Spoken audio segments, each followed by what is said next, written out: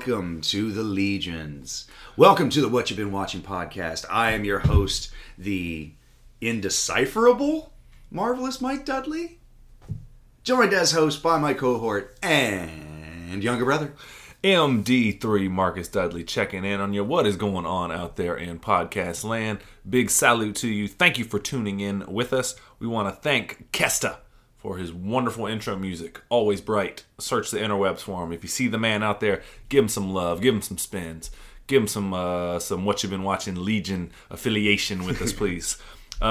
Please reach us at What You Been Watching Podcast at gmail.com. Please send us all your letters and romantic queries. That's right. And Michael, where else can they find us, brother? You can find us on Facebook at facebook.com/Dudley Bros Podcast. Search us on Facebook.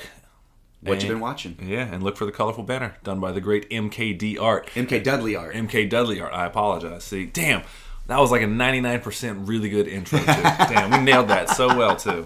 Oh, well, I had to drop the ball. It's too sweet, brother.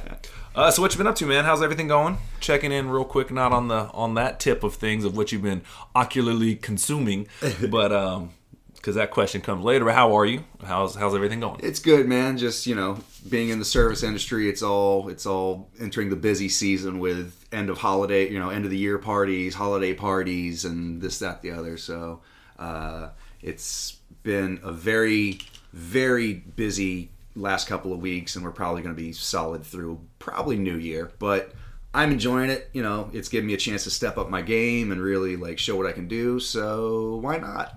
Hell yeah, that sounds really good, man.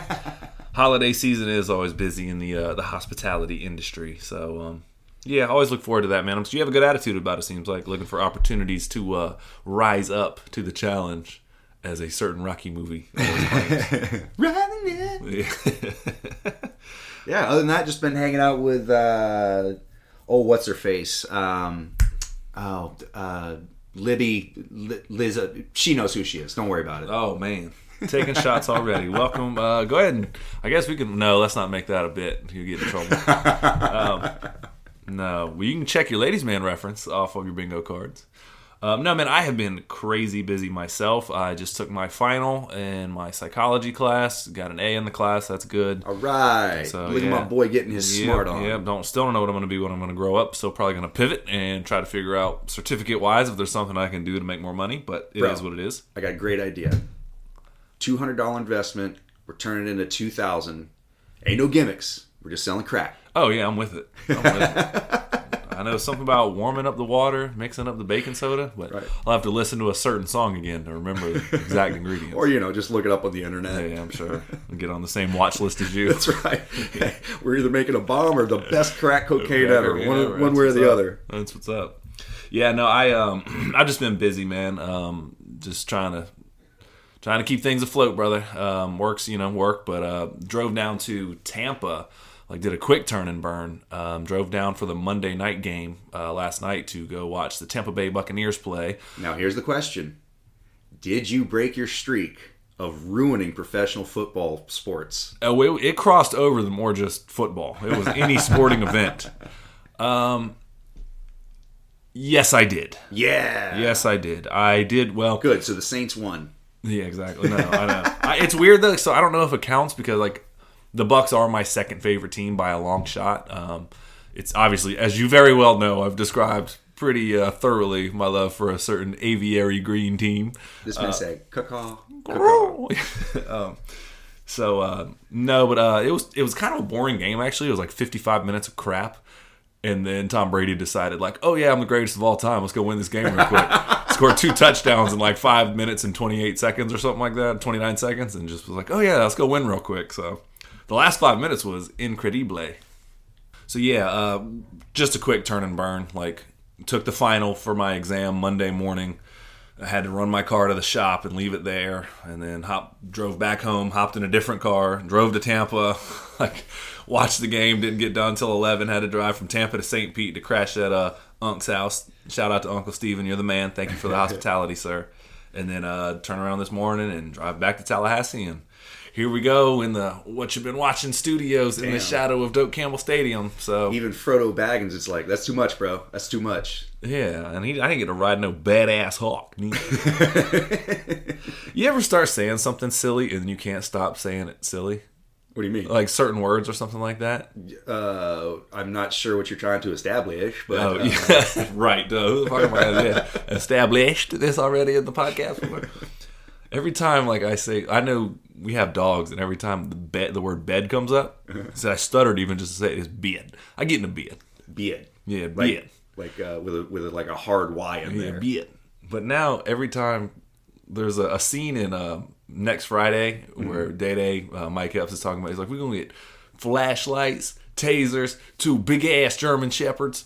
Now every time I say big ass anything, I always say that, and I almost big said, ass. Yeah. Now was just when I was talking about the Eagles a minute, in Lord of the Rings, the Eagles. When I almost said, and I didn't get to ride no big ass eagle either. I almost did it, but I realized y'all wouldn't know the reference. So from this point forward, if you hear me say big ass like that.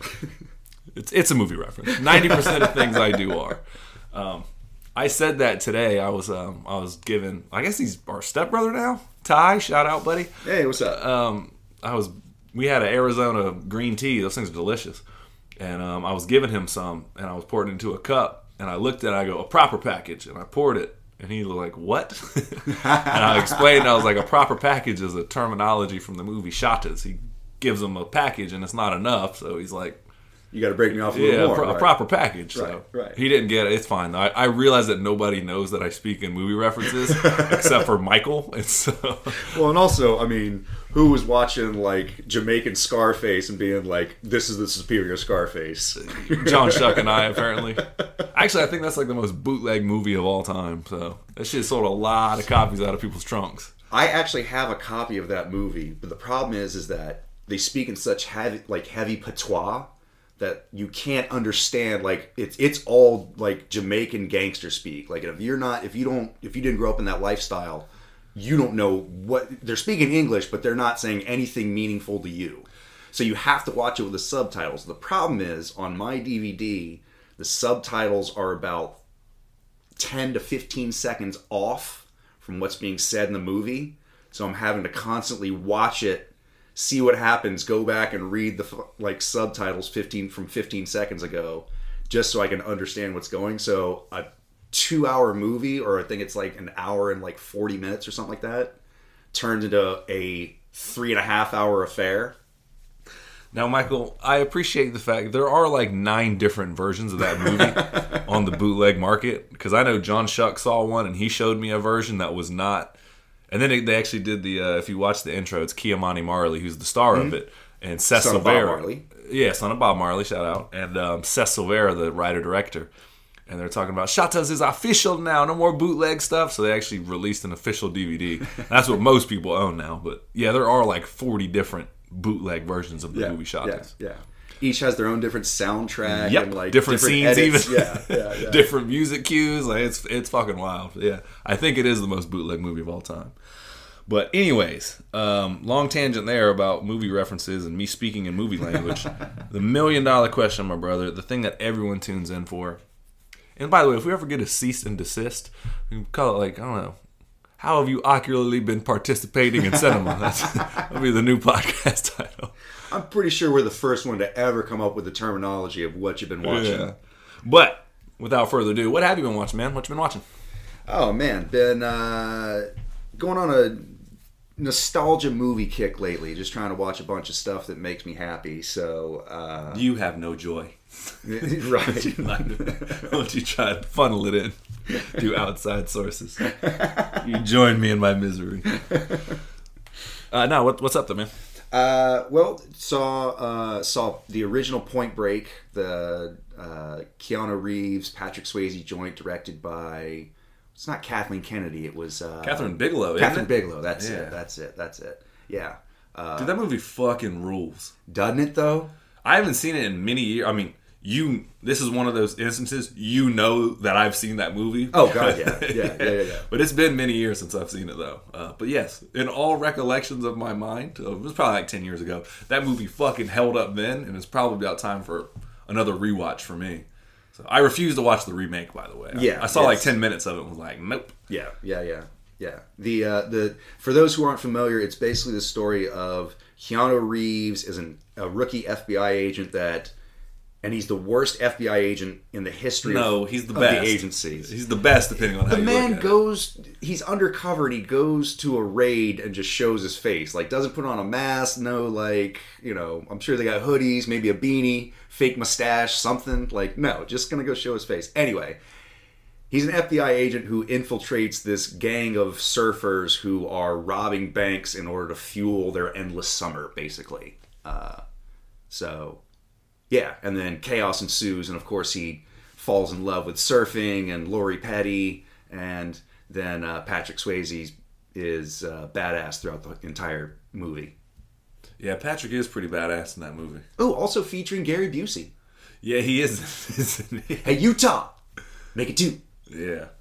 Yeah, I forgot Busey was in it. I thought it was his son for some reason in my head just now. But no, it's Gary. It's definitely Gary, who's probably like 30 years older than everybody. Oh, God, yeah. Oh, yeah. Yeah.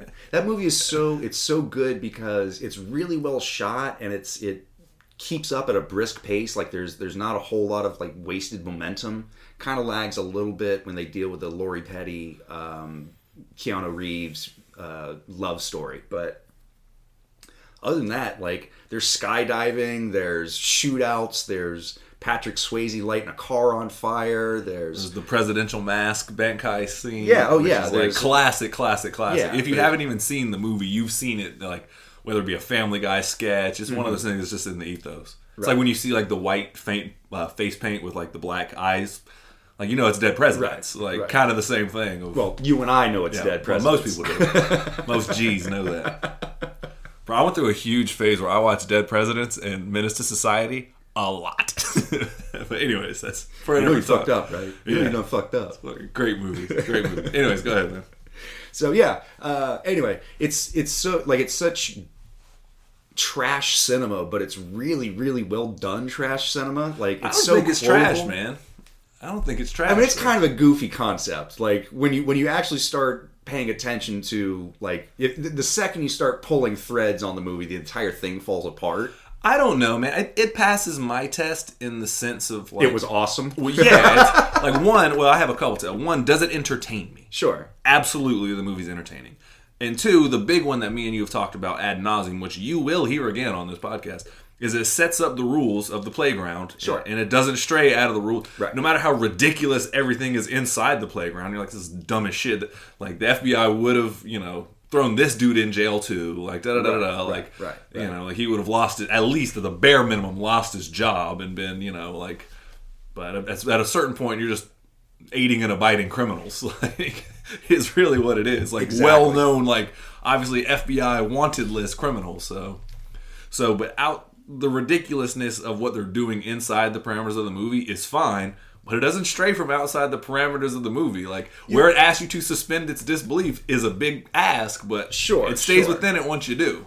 I mean, like, spoiler alert, Keanu Reeves, his character is Johnny Utah, which is probably... Great name.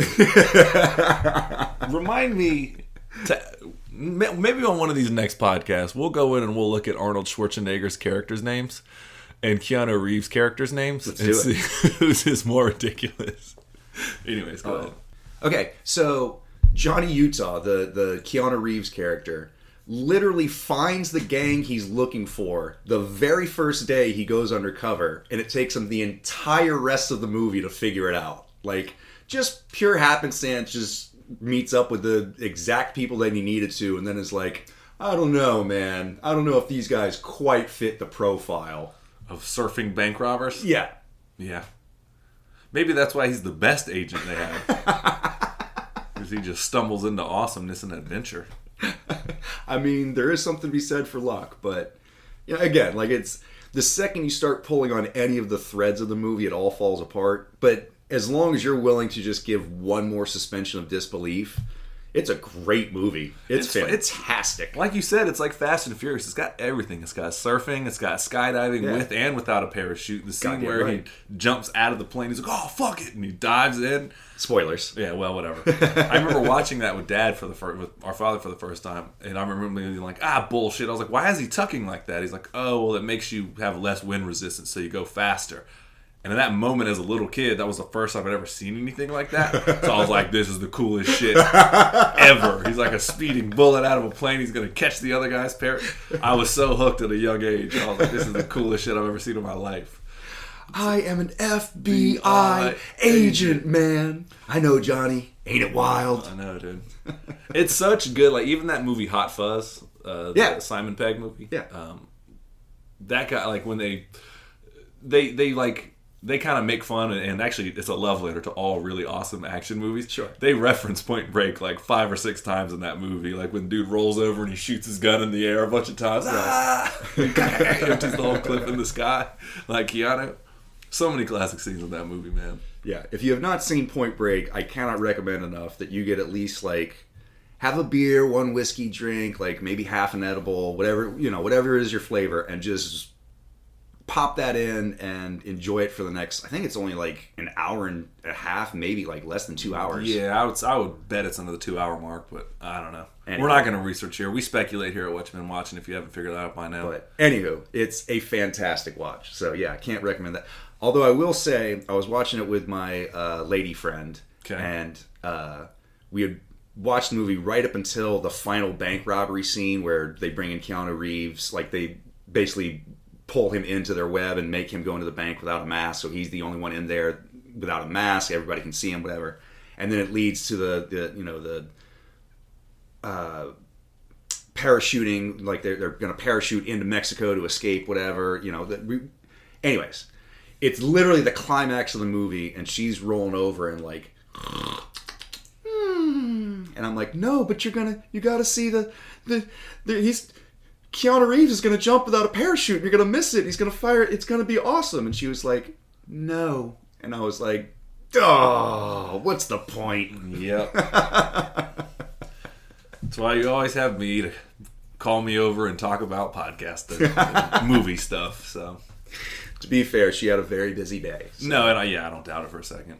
Most people, when they commit to watching a movie, it's kind of the joy is like, hey, I'll watch it if I fall asleep. Cool, but I'm the type of person I'll turn on the last 10 minutes secretly. Like Angie, Bullet Train is on Netflix now. Again, watched it again. But we didn't finish like the last 10 minutes because we were getting off the plane. And so I was like, I'm not fucking sitting on this plane till everybody else gets off. So I went back and watched the whole movie again just for the last 10 minutes. And I woke Angie up like the last 30 minutes. I was like, check it out. She was like, oh, cool, yeah. So glad you woke me up for that. Good movie, though. I fully recommend it. So what would you rate Point Break? Because I got my review. Point Break, I am going to give, let's see. I'm going to give it the most extreme rating possible. I like it. You don't need to expand anymore. Nope. Whatever that is to you. That's extreme, bro. That's extreme, bro. Think of whatever you're thinking of, and then double it. While you're drinking Mountain Dew. Anyways, cool. What else you been watching, my dude? Let's see. Saw the classic Christmas movie, Jack Frost. Which one? The Michael Keaton vehicle? No, sir. The better one. Oh, the horror movie. The psycho killer Snowmen, which I gotta say, I was thoroughly entertained. It's a fucking great movie, isn't it? But now, again, like, I'm so excited. You can't see this. I'm smiling in the ear right now. Well, we finally get a chance to talk about Jack Frost. Yeah. I mean, I loved it. To be honest, I thought that they were going to go like a whole like bad CGI snowman kind of thing, and they don't. It's literally just practical effects and like a guy in a puppet suit and bad animatronics. Yeah, it's great. Like it's completely watchable, and you see all the stupid, like all the stupid cliches and all the like keystone moments of like of the first kill, and nobody believes the sheriff, and then they get more and more gruesome, and then all of a sudden, like, Jack Frost has this wide array of powers, and like I started to make a list of all of his powers that he has, and he goes, I mean, this dude is X-Men level power. Yeah, he has like icicles that he can form and shit, and like he can form into water and transport, through pipes and stuff. Like, so basically, Jack Frost is a serial killer, is being transported to death row on Christmas Eve, and they collide with a cryogenic genetic research truck. Just they MacGuffin, goo MacGuffin. Yeah, they magic their science, and now all of a sudden this psycho killer is in the body of a snowman, and he goes on a murderous rampage to seek revenge on all those in the small town that locked him up.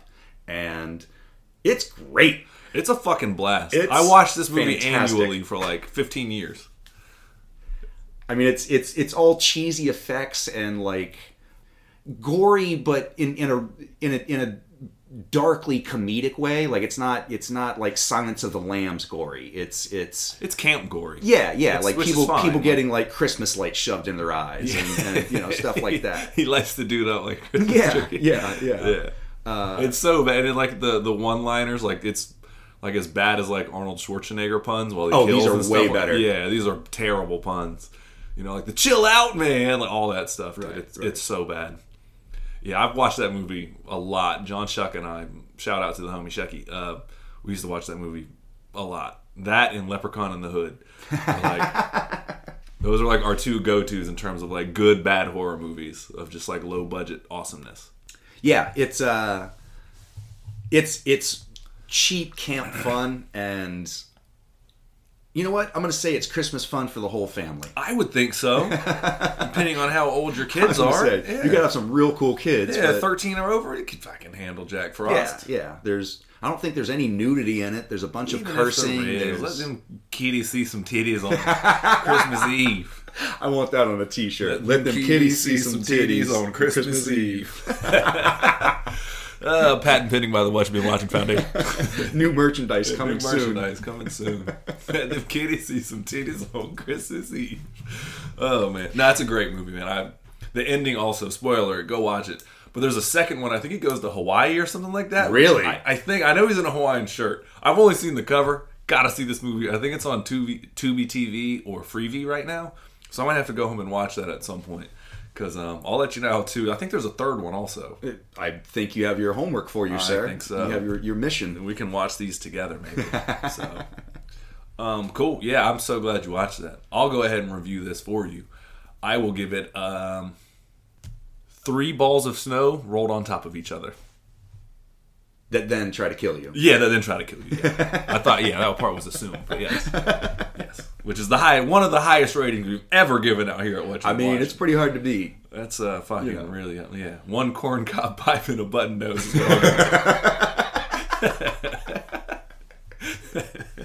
Two really high ratings from What You've Been Watching. Must have been some magic in that little racist ass song.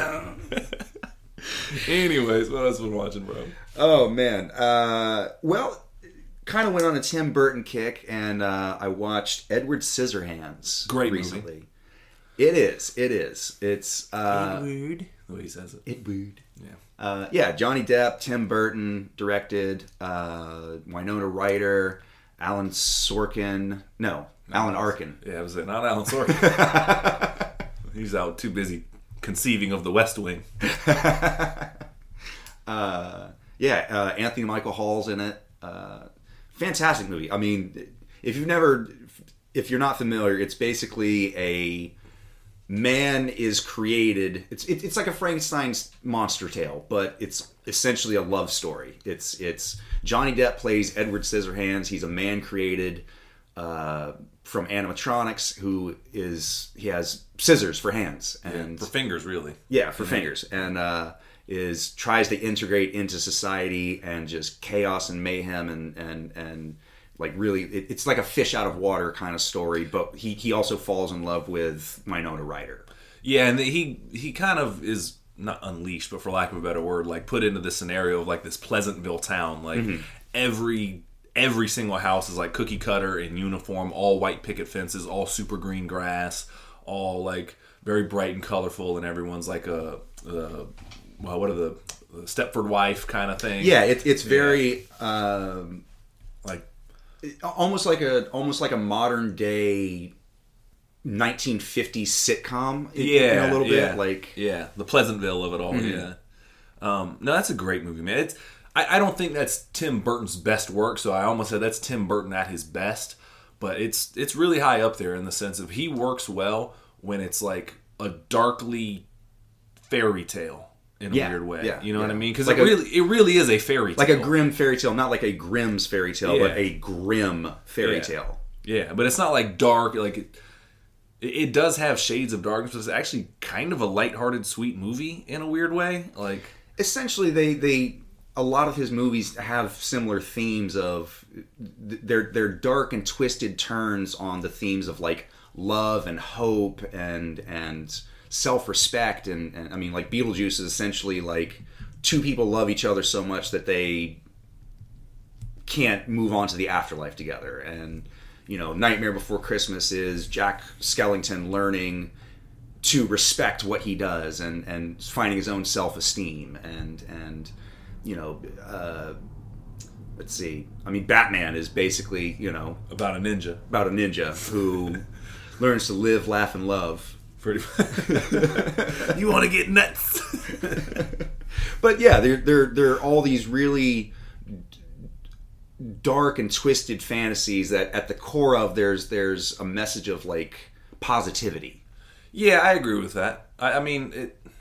It's such an iconic movie, and Johnny Depp, like, they've done, what, like 23 movies now together or something like that? I mean, a lot. A lot of them. I know, like, I think I don't know if they're married, actually, but it's Helena Bonham Carter. I think they have a kid together. Tim Burton. Yeah, I don't think they're married, technically, but they've been together for forever. Yeah, it's one of those, like, weird, like, Tim Robbins, Susan Tim Sarandon. and Sue. Yeah. Yeah. Or like Goldie and Kurt or something like that. Yeah. Like, I don't know if they're married, but they've been together enough that, you know, you just give them the G-Pass on it. Right. Now, I mean, as you well know, I'm a Johnny Depp guy, and I watched that movie a fair amount, man. He's kind of perfectly cast in it. Yeah. He just kind of does his thing, and Winona is obviously, like, she's just the shit, man. Like, give her flowers if you haven't already. Like, she's awesome, man. I mean, she definitely plays the innocent, doe-eyed maiden in this one very well. But I think that it's a little bit too on the nose, but I think that's kind of the point, is that, you know, Tim Burton doesn't do anything with subtlety. Not particularly. So I think that it was very much intended for her to be that over the top with it. Yeah, the set pieces in that movie are also, like, you're talking about everything being over the top. They're over the top, but it works so well. As, like, the color contrast of just him walking around in, like, this gimp, like, super tight leather, like, pale white face and, like, scraggly jet black hair. And, like, he looks like everything. Robert Smith, but, like, the Wish version. The Wish, yeah. The Great Value version. That's right. Kirkland's best, Robert Smith. Exactly. So, like, all the set pieces are super over the top, and, like, all the color really pops, and it's, like, really, really vivid, and he's just, like, well, yeah, the whole neighborhood is pastels and Easter colors, and you know, every once in a while we get, like, the vibrant reds and blues and plaids and checkers, a lot of those. Right. And he's just black and white. Yeah. It's a good movie, though. Yeah. What do you think Tim Burton's best movie is? Ooh, his best movie? I think like his most original films are probably somewhere between, like, Nightmare Before Christmas. I'd say his most original is that. Well, either Edward Scissorhands. I mean, he didn't direct that one, though. I know he created the character of he created the world. He is the exact but so yeah, I would say that Night Before Christmas, Edward Scissorhands, and Beetlejuice are probably like a certain era of him. But I think his best movie as a director is probably Big Fish. Oh, he did do Big Fish. You're right. Honestly, Sweeney Todd. Sweeney Todd's a really fucking good movie. I would have to say I had completely forgotten about Big Fish, which, by the way, if you haven't seen that one, that's another... It's all about dying and passing on a legacy and resentment. resentment, and but also like telling your own life story, and like the thing that you say, the thing that you say is what actually happened. Whether or not that's true or not, that's how it happened in your head. Anyway, Big Fish, I would say probably is pretty high up there. Beetlejuice is vying for a very tight second at that point. And then, honestly, I would say Pee-wee's Big Adventure is also a really, really good one. I think his first one out of the gate was it was landmark in terms of nothing like that had ever been seen before. I mean, to take a beloved children's character, TV character, and then put him into this weird dark tale where there's, hallucinations and ghosts and mystery and intrigue, and Pee-wee gets framed for, I think, murder or something like that. Yeah, I think it is. It was this really weird, like, dark, beautiful fantasy that kind of was for everyone and was a lot of fun to enjoy, as weird and demented as it was. Yeah, no, I could see. I don't know if he was firing on all cylinders on that. No, but it was a good indicator. It was a good intro, of his style, stylistically. Like, what the fuck? Like, same thing, kind of like he was actually a really good fit for Batman as well. In my agree. Opinion. Like, just the city of Gotham looks so Tim Burton, like very iconic. Yeah. But if I had to vote, I'd probably say Big Fish though, in terms of like him at his ability as a director to tell a complete, very weighty story. Right. I'd say probably that one. So, all that being said, what do you rate Edward Scissorhands? Or unless we talk about it more, we can get the review. No, it's good. It's good. I mean, at this point, if you haven't seen Edward Scissorhands, what are you doing wrong in your life? Yeah, no, Winona's really good in that movie. Let's see. I'm going to give it 6 ice sculptures. It's pretty good. I will give it 4 beach balls. Must handle with care. Must handle with care in this scenario. Still, pretty good ratings. Pretty good ratings. Yeah. I speak the language. Yeah, you don't have to tell me out of what, or it could be, there's a big difference in me saying 44 beach balls, or if I say 18 balloons. Michael would know that those are almost comparable. Sure. Almost comparable. Michael knows. Yeah. You'll pick it up. Just keep listening. We appreciate it. Yeah, 6 balloons will get you 3.5 beach balls. I understand. I understand the currency rate. Yeah, exactly. Still must handle delicately. What else you got going on there, partner? Oh man, it's all about me, huh? Okay. Okay. Been watching the most recent Netflix series Wednesday. Oh, I want to watch this so bad. Yeah, I want to watch it so bad. It's a lot of fun. Again, it's Tim Burton produced, so he's, I think he's executive producer and sort of like overseer. But man, fuck that. Let me get Barry Sonnenfeld in that bad boy. I think he also directed the very first episode, if I'm not mistaken. He probably did. It's fun. It's the story of Wednesday Addams from the infamous Addams Family and Addams Family Values, which we love here at Watch 'Em and Watch 'Em. We do. This is like our fourth or fifth time bringing them up on the show. But yeah, it's basically she goes to boarding school and it's a murder mystery. It's a little bit Scooby-Doo meets Harry Potter meets Addams Family without being too specific in either one, which, to be honest, I think is sort of to its detriment. I wish it would focus like a little bit more on the Addams Family side of things, just because, the whole thing, they're mysterious and ooky, they're quirky and kooky, I like the idea of the blend of comedy and the macabre. Yeah. So, and it's not really delivering much on that front. It tends to focus more on the high school drama aspect of Wednesday trying to not necessarily trying, like she's so concerned with not fitting in that's sort of the entire. I lead a rebellion of all the uncool kids, and now we're all the cool kids not even, by just, not being cool. She's very unlikable. She doesn't want to be with anybody. She just hates on everything, and I think it loses a little bit of luster of the character. Like, who does play Wednesday in this one? Jenna Ortega. Oh, that's right. Is it Jenna Ortega? Yeah. It's that's the name. Yeah, definitely. Don't look that up because I think that also might be a porn star. But I might be getting I think she's a singer too. Okay. Yeah.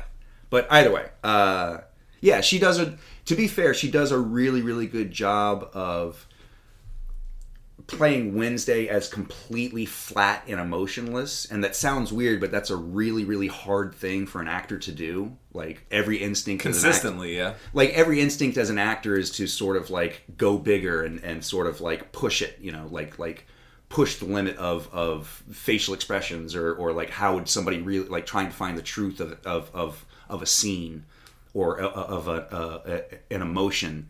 And so for her to just remove all emotion and just, I mean, she's very monotone. It's almost like Mr. Freeze or something from the Batman animated series, you know, like she sounds just like this in every single interaction. Who, I think it was Christina Ricci. Played the first one. Well, I know that, yeah, definitely. I think so. I think she was talking about like when she was being directed by Barry Sonnenfeld in the movies and Addams Family and Addams Family Value.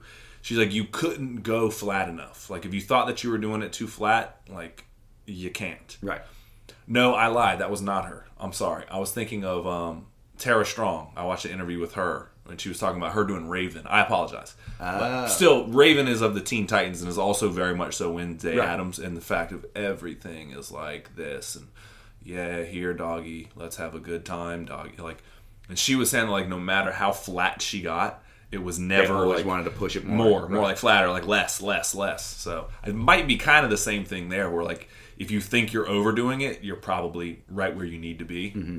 So yeah, I've heard really good things about the show, but yeah, it's like I said, it's fun and it's pretty entertaining. I just it's not quite hitting the spot that I thought it was going to, which again is not to say that it's bad or whatever. Just it's like biting into a piece of fruit and you're expecting one flavor and it's just kind of, it's a little bit more tart or a little bit more sweet or a little bit more like, it's just not, it's not ripe enough, you know? I gotcha. No, I feel, I've said it before on this, it's kind of like the Teenage Mutant Ninja Turtles, which I appreciate all the feedback on that. I've actually had people text me and some of my coworkers apparently listen to the show, so of course you do. I appreciate it though. Well, I mean, we have millions of views, but the few that reach back out, we are the number one podcast universally. Yeah, multiversally. Definitely. Oh shit, you got the new numbers. Okay. Yeah, the new numbers. I haven't seen those yet. There's an alternate verse out there where Joe Rogan just didn't take off ever. So I don't know. He's ass out here.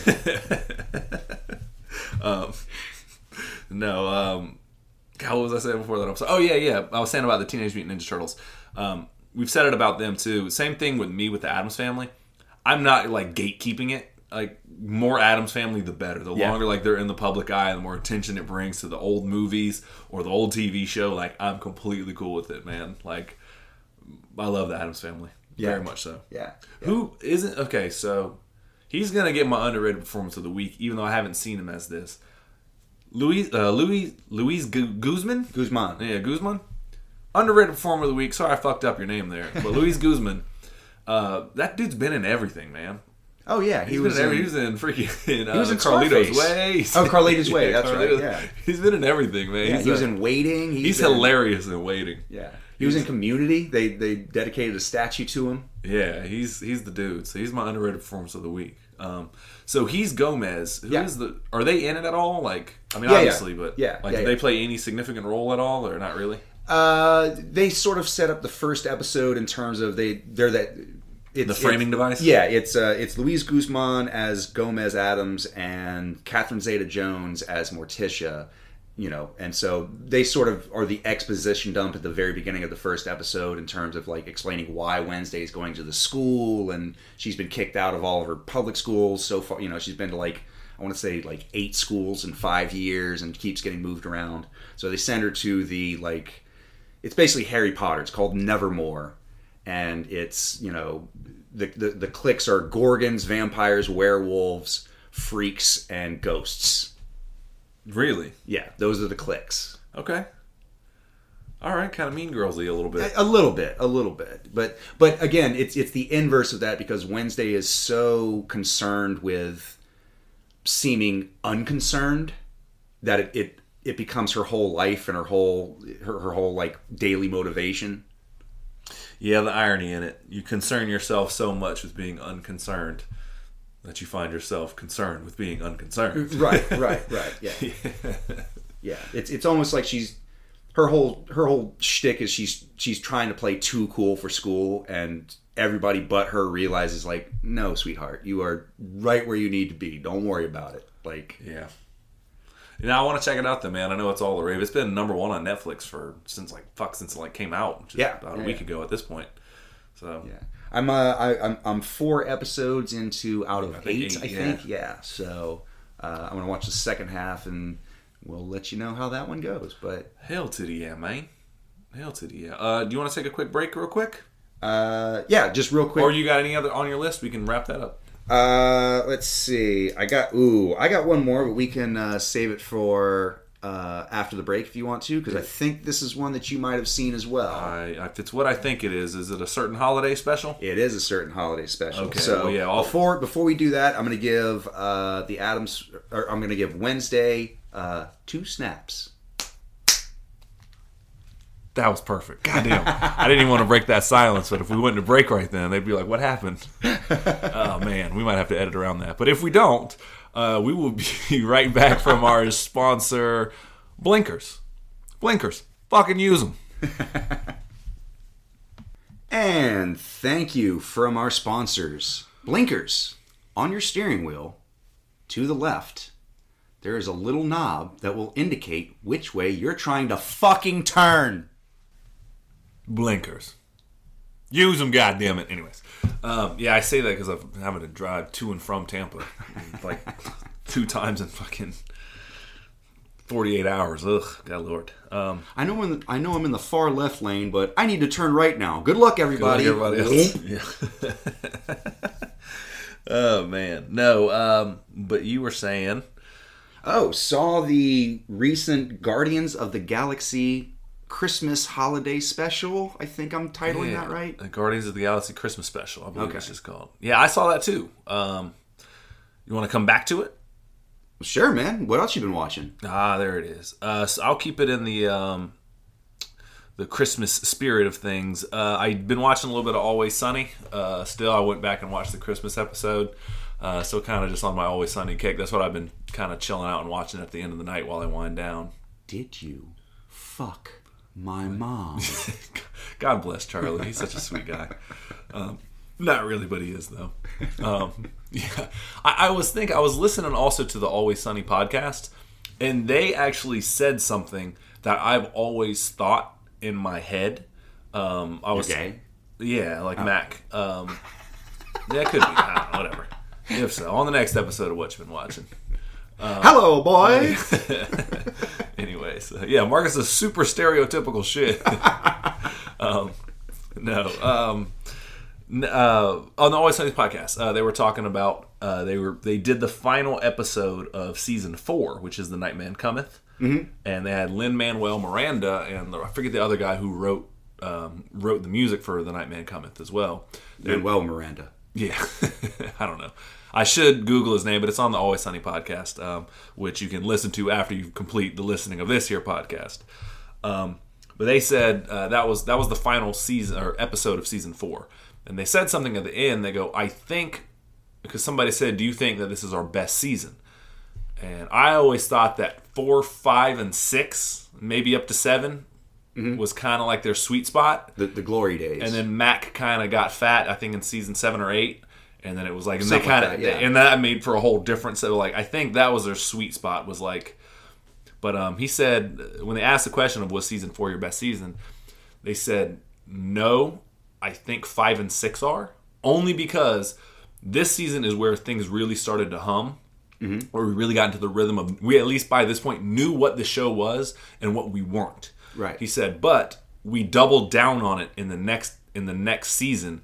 Where anything that doesn't work, we just don't do anymore. Like anything that we found like issue with or take umbrage with, they said that we spend too much time explaining why the gang gets into the situations they're in, as opposed to just going, here's the setup, go. And we're going to watch them play instead of like they needed a reason to get into all these things. So like, they do a good job of one of the episodes in season 4, the gang cracks the Liberty Bell, where it's just like, the cold opening is boom. Hey, we're trying to get into the historical society because it'll bring more foot traffic to Patty's Pub so we can up business. And that's it.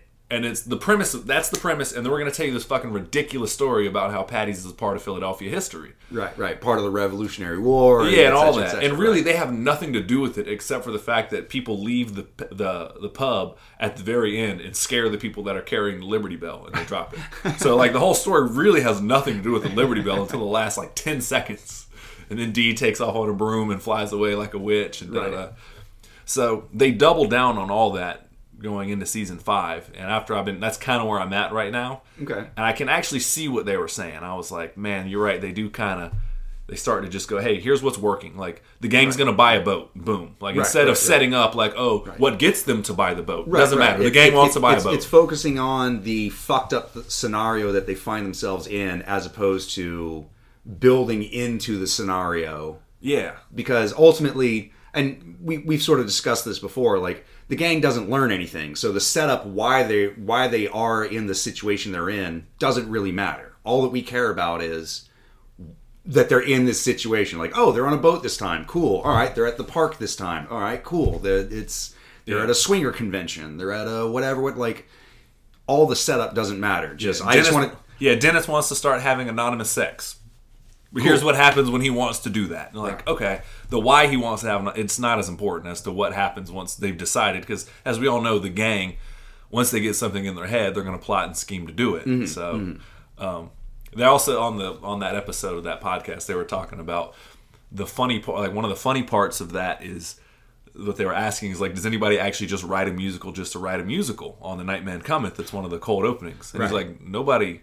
It opens up with Charlie going like, "We're gonna write you to a," what does he say? To a show, a lovely show, and he's like singing about it, like, what are you doing? And they're like, I wrote a musical, and they go, why? He's like, I don't know, I just wrote a musical, and they go, okay, who's the mark? That's the first thing they want to know is like, well, who are we scamming? What? Right. What's the con? Yeah, what's the con? Like, who's the mark here? And they're like, no one. Like, no, there isn't. I just wrote a musical. Turns out he did to propose to the waitress, which is just fucked up in its own way. Sure. At the very end, he's so bad. It's after he proposes to her, she goes to the play because Charlie says, like, look, if you just go to the play, I won't stalk you anymore. I won't bother you anymore. Right, I'll just leave you alone. Yeah, I'll leave you alone. And she's like, you promise? He's like, yeah. And so he writes the whole play to propose for her. She goes, is that it? He's like, yeah. She's like, what do you say? He's like, no. And now I won't be seeing you around anymore. And Charlie ultimately just goes, well, I didn't actually sign anything, so I'll see you tomorrow. And, yeah. But like I said, long way of saying, well, like, they really do kind of lock in on, like, here's a premise. Like, Charlie writes a fucking musical. And they started to kind of find that by season 4. And then you can tell 4, 5, 6, and kind of moving forward. Sure. They're just like, here we go. Right. So it's kind of, if you haven't listened to that podcast and you're a fan of the show, it's pretty interesting. They do a watch along, or they don't really watch it like while you watch it, but they talk about an episode and what they remember of, because by now the episode's like 15 years old. Sure. Like, so they're like trying to recall what they remember about it. But like, it'll say like, oh, this is the episode Sweet Dee gets a heart attack. They may only talk about the episode for like 10 minutes, like, or intermittently in and out. Like the host of it, Megan, the producer, kind of brings them back every once in a while, or we'll circle back to the show. But a lot of times it's just them talking shit and telling stories. So sounds like an awesome podcast. Yeah. Sounds very familiar premise. I'm not sure if I can agree with this. Yeah, exactly. I think Dub here might have a litigious situation on our hands. Litigious situation. Word of the day, litigious. Oh, man, yeah. But yeah, I've been watching some Sunny. Watched the Christmas episode. Enjoyed that. Watched Elf, or the last... Elf is, I would say, would you call it a Christmas classic? Yeah. Okay. Yeah, 100%. Yeah. I mean, especially for like a certain generation. Like there's a group of kids that's slightly younger than us that grew up on that, and that is something they will probably watch every year for the rest of their lives. Shout out to Johnny Favs for creating Iron Man and Elf and Mandalorian. So shout out to you, buddy, and being in Swingers. And Swingers. Yeah, which he didn't, whatever. But, true story, though. I was alive and very well when Elf was in theaters. And didn't see it in theaters. As opposed to being dead and poor now? Yes, exactly. Yes. Yeah. I was still very poor, but yes. But never saw it in theaters. And then I knew the references of sit on a game or you sit on a throne of lies and da-da-da-da. Did not see the movie. The first time I saw it was 2 years ago. Really? Yep, in its entirety. Interesting. It was on it's on every Christmas. So, sure. I've seen bits and pieces. I know when he went to, it's not a Macy's, but the Macy's, and he decorates everything. No part of it, I'd seen the initial premise or whatever, but never sat down and watched the whole thing till I went into a theater. They were replaying it 2 years ago. It was the first time I watched it in its entirety. Nice. So I went back and watched. I think I caught the first 30 minutes, and then I had to go do something, and then I caught the last probably 45. I probably only missed 20 to maybe 30 minutes of the movie tops. Okay. But fucking really good movie, man. It really holds up, man. Will Ferrell just being his glorious, silly Will Ferrell self, and just given free reign to do whatever he wants. And it's Johnny Fab just pointing a camera at him, just being just feel free to explore the room. Go ahead. Yeah. Do whatever you want. More cowbell? Go right ahead. Yeah, go right ahead. Yeah, man. And he really embraced that. Also, shout out to Faison Love in that movie. Uh-huh. He's legitimately, he doesn't say much. He doesn't have a lot of lines.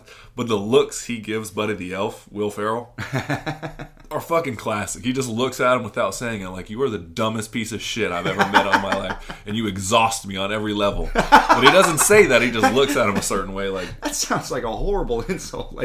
If you said that to somebody in real life, you exhaust me on every level. That would hurt. I would feel really bad about that. That's the hate in my heart, Michael. That was off the top of my head, too. But he does. He looks at him like that, though, man. He doesn't say a lot, but he's really funny in that movie, in my opinion. So go back if you haven't seen Elfin. Just check out Faison Love's reaction shots. Fucking really funny. Nice. What do you give it? What's the rating? I will give it 1 valley of candy canes. A whole valley of candy canes? Wow. Yeah, that's a lot of Christmas spirit, man. Wow. As I'm getting older, man, I kind of do believe in the Christmas spirit a little bit more. Bah humbug. Yeah, I'm not, and it's not I don't give a fuck about obviously I like getting free stuff, but if somebody dude, I don't have the money for a Christmas gift, I don't give a shit. I don't expect anything. If somebody goes out of the way and gives me something, that's awesome. But as much as I think people want to say oh, fuck that holiday, there is something about it if you allow yourself to kind of get into the groove of like I said, I told you on the podcast before, I was watching the movie Spirited, the Ryan Reynolds and Will Ferrell movie. It's a musical, whatever, and it wasn't necessarily the movie. There is some emotional scenes in it, but I was just kind of in a moment, and it kind of made me cry a little bit. And I think there is something, and I'll talk about it a little bit more in the upcoming Guardians thing we're going to talk about, but I think I'm kind of getting to be a sucker for Christmas a little bit. As I'm getting older, I'm getting more sensitive about things. I can hear your brittle bones breaking right in front of my ears. Exactly. As you crumble to dust in hope. Yeah, exactly. Maybe I'm more optimistic. Maybe I'm just enjoy the finer things. Maybe I'm understanding finally after all these years. Pussy! Call it what you will, buddy. Call it what you will. To pivot outside of that, though, also constantly at the house, there's a Simpsons rotation. Sawyer, Angie's son, constantly on The Simpsons. So I'll tune in and watch some episodes, man. Fucking funny show, dude. I don't get the hate for The Simpsons, man. If you just sit back and just let it ride, fucking really good, man. No, I think that they had their glory years. There's definitely a period of time where The Simpsons was awesome. Yeah. I think it's become a little long in the tooth. It's sort of become a parody of itself. Apparently it does gangbusters overseas. It's one of the top rated shows in every country. So yeah. So it's not going away anytime soon, I don't think. But yeah, I not that I have a problem with The Simpsons. I think it had its heyday. It was really, really great for a long, long time. But it's just sort of it's worn on its welcome a little bit. Yeah, I just mean and I don't disagree with any of what you said. I just mean if you just kind of are in the moment and it's on. We watch it a lot while we're eating dinner because Sawyer becomes indecisive on what to watch, and he's just fuck it, Simpsons. So I probably catch a good episode or two damn near a night, Oh, so, yeah. So I mean, it is great background, or it is great in terms of there's always a Simpsons episode that you have never seen before. Probably, yeah. You know what I mean? Like, there's just by sheer number, there's got to be at least one that you haven't seen before. Yeah. And so there's always something new to discover, or at least in the very, like, everyone can agree on it, and you can just sort of randomly pick an episode and go from there. But, you know, it's like, it's cheap comfort food, you know? Yeah. It's a peanut butter and jelly sandwich, you know? Like, right. I just mean occasionally, like, I'll not, like, really know an episode, especially a lot of the newer episodes. I stopped watching after about, like, fucking season 22. But there's still sometimes some jokes that I've either forgotten that will actually make me laugh out loud, or it's a new episode, and I'm like, the new ones aren't funny, and then they'll hit me with, like, one joke an episode that I'm like, that's pretty fucking funny, actually, and laugh out loud. Yeah.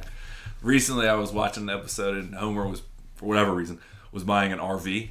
Mm-hmm. And they go to run his credit, and an alarm goes off, and, like, paper starts flying everywhere. And Homer's like, is this a good thing? He's like, Mr. Simpson, there's no such thing as a good alarm. It's just a really funny joke. Like, the delivery was so funny. There's no such thing as a good alarm. Yeah. It's actually really funny. Yeah. So, it kind of caught me slipping, and I was actually laughing at that one. So, been on my Simpsons kick still, but again, I probably catch an episode probably a fucking night, or in the background while I'm working or something like that. So I'll have it on. So I still say somewhat versed in the Simpsons, but yeah, I do love that show. Interesting thing though, I other caught was the making of She-Hulk. What'd you think? I really get into those Marvel Assembled things, man. I really dig them. I think She-Hulk got a bad rap, man. Like, I do. I think a lot of times, and it's okay if that's your honest opinion of something, if it conforms with what everybody else is saying, and that's your honest opinion, then cool, like, it just happens to be synonymous. Sure. But like, there also is a problem of piling on something, jumping on the bandwagon and fuck it, because it's like, what's your real beef with it? And we've talked about it. It's like, I understand some of yours, like, kind of missed the mark to you in some ways. Well, there's a certain line of, did you actually watch it? Did you actually try to get invested in it? Or, like, what preconceived notions did you bring into this, like, watching it, you know? Like if you think something's going to suck for months and months and months and months, and then you watch the first 10 minutes just to see if it sucks, it's probably going to suck. Yeah. You know what I mean? So there is a certain aspect of, did you give it an honest try, or were you bringing in preconceived notions, or did you see it at all, or are you just, you know, basing it off of everything that you've read, you know? So it depends, you know, and unfortunately you have to get to know someone and understand what their intrinsic value is of certain things in order to get their perspective on things. Otherwise, like, how the fuck do I know what your basis is, you know? No, I'm fucking full agreement over here, man. We've talked about it before. It's the contempt prior to investigation. Yes. Or if you just see people piling on it and you're like, oh, the finale fucking sucks, and then you go and you're like, and then you go watch the finale. You're like, oh yeah, it does fucking suck, and you jump on board. Fuck, what is he saying? Jay and Silent Bob Strike Back. The internet is a place where people come to. No. He says not Serpico. Jumps on whatever. It's when Ben Affleck's doing the scene, showing them everyone talking shit about Jay and Silent Bob. And he's like, who's with me? And he's like, and then a bunch of other people jump on and he uses a reference message board here. Right. Whatever it was. Can't remember. Fuck it. I fucked it up. But, we'll cut around that. Whatever. You can leave it in. I don't care. But yeah, that show got a bad rap though, man. I think so. Jessica Chow, the showrunner for it, really had a passion for it. She had said, like, a long time ago, she went in and pitched She-Hulk to Kevin Feige. Mm-hmm. And Kevin Feige was like, no, I think it was another show, or it was like, I think it was Captain Marvel. She was like, all right, pitch me a Captain Marvel movie. And ultimately it was Captain Marvel, but it was just like She-Hulk with Captain Marvel in it. And Kevin Feige was like, not quite what we're looking for, but... And she had said, hey, if you ever do She-Hulk, call me, or jokingly said, or I'll come burn this place to the ground or something like that. Sure. And then she heard at like a D23 that they were doing a She-Hulk show, and she was like, man, fuck that. Like, started getting joking. Like, in the interview, she jokingly gets pissed off and was like, I'm going to burn this place down. And I was about to call Kevin, and he called me and was like, hey, come pitch She-Hulk. And she ended up getting it. Sure. And she hired one of the writers, apparently. Like, I love when stories like this work out. She actually was a huge fan of the She-Hulk run. Oh, the She-Hulk John Byrne run. John Byrne, yeah, the right. John Byrne run. Yeah, that they where pulled she's breaking the fourth from. wall and talking to the audience, and apparently her boyfriend or fiance or something like that, one of the two, maybe husband, whatever it was, some person in her life, had all those issues still. Nice. Like went over to his parents' house with her, and like he was so excited. Was like, "You're writing that? Like, holy shit!" And like, isn't it great when geek credibility pays out? off, where you're just like, I've been preparing for this my entire life. And yeah, pulled all of it. And she was saying that like she and her friends used to gather around and read them and stuff. And maybe that's just some shit that you tell Kevin Feige to get the fucking job. That's what I would do. I would lie my ass off. Yeah, but either way, like if you look at the source material and what they were going for, they did it. Like, you might not like the direction they took it, but the direction that they wanted to go, they executed it fucking perfectly. Like, so, I don't know, man. It was just interesting to see. I like going behind the scenes on stuff. And Tatiana, I'm always... Maslany. Yeah. I was going to say Maisley, whatever. Maslany.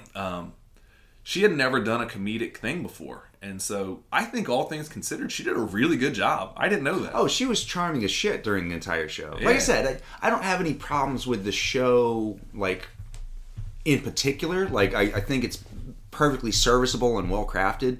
It's just not my particular flavor of Kool-Aid. You know what I mean? Like, and that's nothing that they can help. It's just not something that I really enjoy, you know? Like, I do like the fact that while they were writing the show, they obviously you have to write the show and film it before it gets released, but they pretty much knew that there was going to be a bunch of internet trolls and haters and shit like that, and so the whole like they started incorporating that into the show. Oh my god, yeah, and like, dude, and they're like, oh, it was so on the nose, like just serving it right back to people, being like, look, we know what's going to happen. You guys are going to shit on this for whatever reason you can, because it's this and that and the third, or it's a girl show and da da da da da.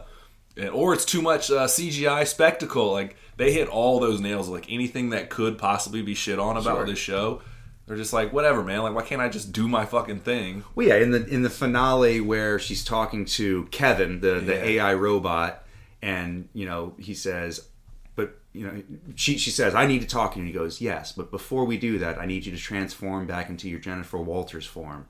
And she's like, well, yeah, I can do that. He's like, no, I need you to do it off screen because all the CGI artists are taking a break right now and it's going to be way too expensive.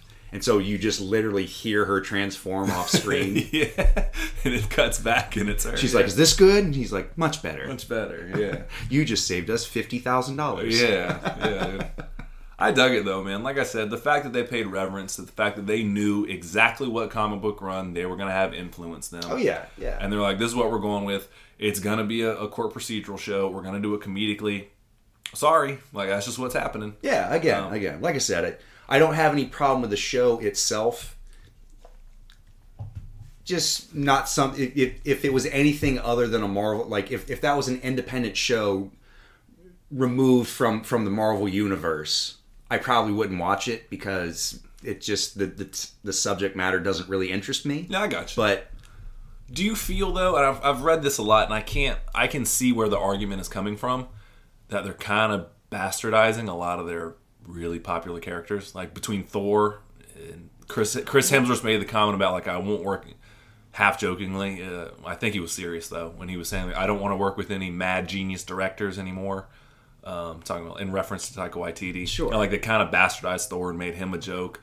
Some people feel they did the same thing with She-Hulk. Some people feel like they're doing it with some of the other characters where they're just not giving them the reverence that they want. In my honest opinion, welcome to the world of comic books, because it's happened over and over and over and over and over on every single character that you hold dear has gone through some period in their history where they're kind of making a mockery of this, or oh man, like this writer really doesn't understand the material, or like, you know, it almost becomes a parody of itself. Yeah. So sure, yeah, they absolutely are doing that. However, is it anything new to the comic book world? No, not at all.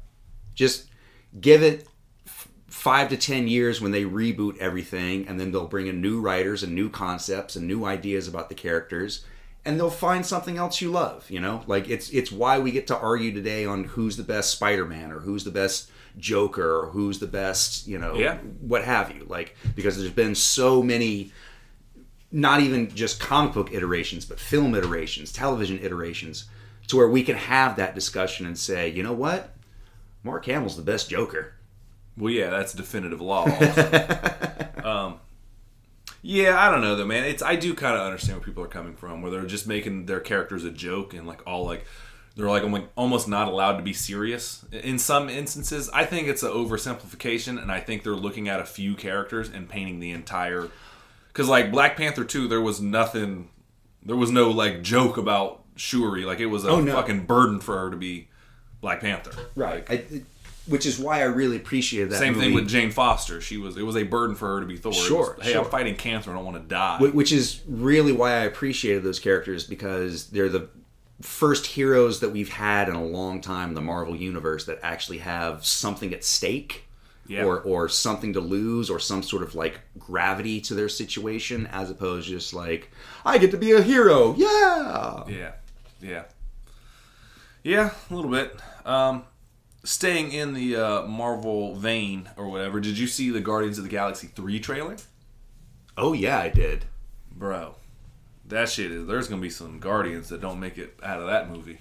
I can guarantee you're going to see a room full of 40-year-old, like, dad bod peoples crying their eyes out, because the scene where... And it only lasts for, like, 3 seconds, but little baby Rocket in the cage... and that scientist's hand is reaching into him, and it's like all backlit and silhouetted and stuff. Yep. And then they cut to him, and he's got the big like raccoon baby eyes, and he's crying and fearful. Like, I wanted to bawl my eyes out just on that scene alone, or like just on like the few images that I had seen. So I can't imagine what's going to happen when I actually see that played out, and it'll be like, you little baby raccoon, he's so brave. He's a brave little raccoon. Apparently, the footage they showed at Comic-Con like had everybody crying. Yeah, we've talked about that before. Yeah. Did you see him hug his little otter girlfriend? Yes, I did see it. His little otter girlfriend. I can't wait to see it. Or boyfriend. I don't know. Whatever. I don't care. Otter companion. It could be just a buddy. I don't give a shit. Whatever it is. Whatever he wants to do. Raccoon and otter. I don't know why that made me laugh. There was no punchline there. I didn't expect you to sing that. I thought you were going to keep going, but you didn't. It's all good, though. Yeah, dude, that thing is going to be dope, though, man. They kind of... There's definitely... You can tell by, like, the voiceover of Rocket. Like, I don't think he's making it out. I don't think Drax is making it out. The Guardians are going to look very, very different. It's getting way too expensive to keep certain people around, is all I'll say. Yeah, because there's... a lot of people wanting more and more and more cash for this. And, you know, not to spoil anything, but Dave Bautista has already expressed that he wants to move on to other projects and other franchises and stuff. You know, he's pretty much said point blankly, like, I want to be The Rock. I want to be the guy that you bring in to, like, revitalize the franchise and make $1 million, and then I get to, you know, gracefully exit and move on to the next project. So, yeah, he seemed like, I know when he was in WWE and fighting and stuff like that, he kind of had, outside of the ring, like kind of an asshole thing about him. A little bit. That's what I've heard. I have no idea. It's, again, wild speculation. But he's calmed down. Like, he seems like a really, really nice guy, like, in like his acting mode. Like, I know the RZA was saying that, like, in one of the interviews he had when he was doing Man with the Iron Fist that he was in, he was saying that, like, he kind of addressed it a little bit of like, man, like Dave Bautista's been working on meditation and kung fu, and like, so he's really adopted like a much more peaceful mindset. And it can, I don't know the guy. I'm just I've heard by some fucking source that, but it seems like he's a pretty humble dude, actually, man. He is. I think the problem with him is that he's one of those guys to where whatever he's into, he takes it 100% seriously. So whether it's bodybuilding, which is what got him, you know, into the whole thing in the first place, or pro wrestling, or acting, or, you know, trying to find certain motivations for roles, I think he's just the type of guy to where he throws himself 110% into it, no matter what it is. And maybe sometimes people have a hard time keeping up with that, or like dealing with the change of activities and emotions, and like, you know what I'm saying? Like maybe it's just a little bit. Not that he's going overboard, but just he focuses solely on that. He gets a little hyper focused, and everything else might. Yeah. Possibly. I don't know. I was saying he seems like a humble dude though, and he seems like he was willing to like he was going to bat for James Gunn. Like when all that shit went down, he was like, "That's my dude. You fire him, like fuck that. I'm not coming back." Right. Which I respect a lot. So, but yeah, he's been very clear about like, I don't want to do Guardians anymore. Yeah. And I know Zoe Saldana had made a comment recently. I know she has like twins. She's like 2 or 3 kids, I think. Mm-hmm. I know she had a set of twins. And she had said something. I don't know if this means like an official resignation or anything, but she is in like 9 different franchises. Right. She was in Star Trek. She was in the Avatar. Yeah. She's in Marvel. I'm sure I'm missing 1 or 2, but yeah. She had Sicario. She's in the. She's in a lot of stuff, man. There was some. I'm sure I'm missing 1 or 2, but she was saying that like, I'm kind of done doing franchise pictures at this point. So maybe she's just taking a break from it now that Guardians is done. But she's certainly earned it. She's been in some big shit, man. Either way, it looks like the movie's going to be a grand closure on sort of what we know as the definitive Guardians of the Galaxy. Like, the roster's definitely going to change. There's definitely going to be some sort of like, maybe not bringing in new characters, but some sort of power dynamic shift to where like, okay, James Gunn is done now. Now we might hand it off to a new director in a new direction. Well, James Gunn is definitely done. He came back to finish this trilogy, right. And he's moving on to be the head of DC, which is, I think, a great move on their part. Great move. But I mean, get the guy who's the most like Kevin Feige without being Kevin Feige and understands the system that he works in. And yes. Yeah. James Gunn is probably a pretty solid choice for sure. It's either that or you go after Jon Favreau. He's already locked in at Disney too much, and he's doing Mandalorian shit, so good luck. Right, exactly. So, good luck prying that away.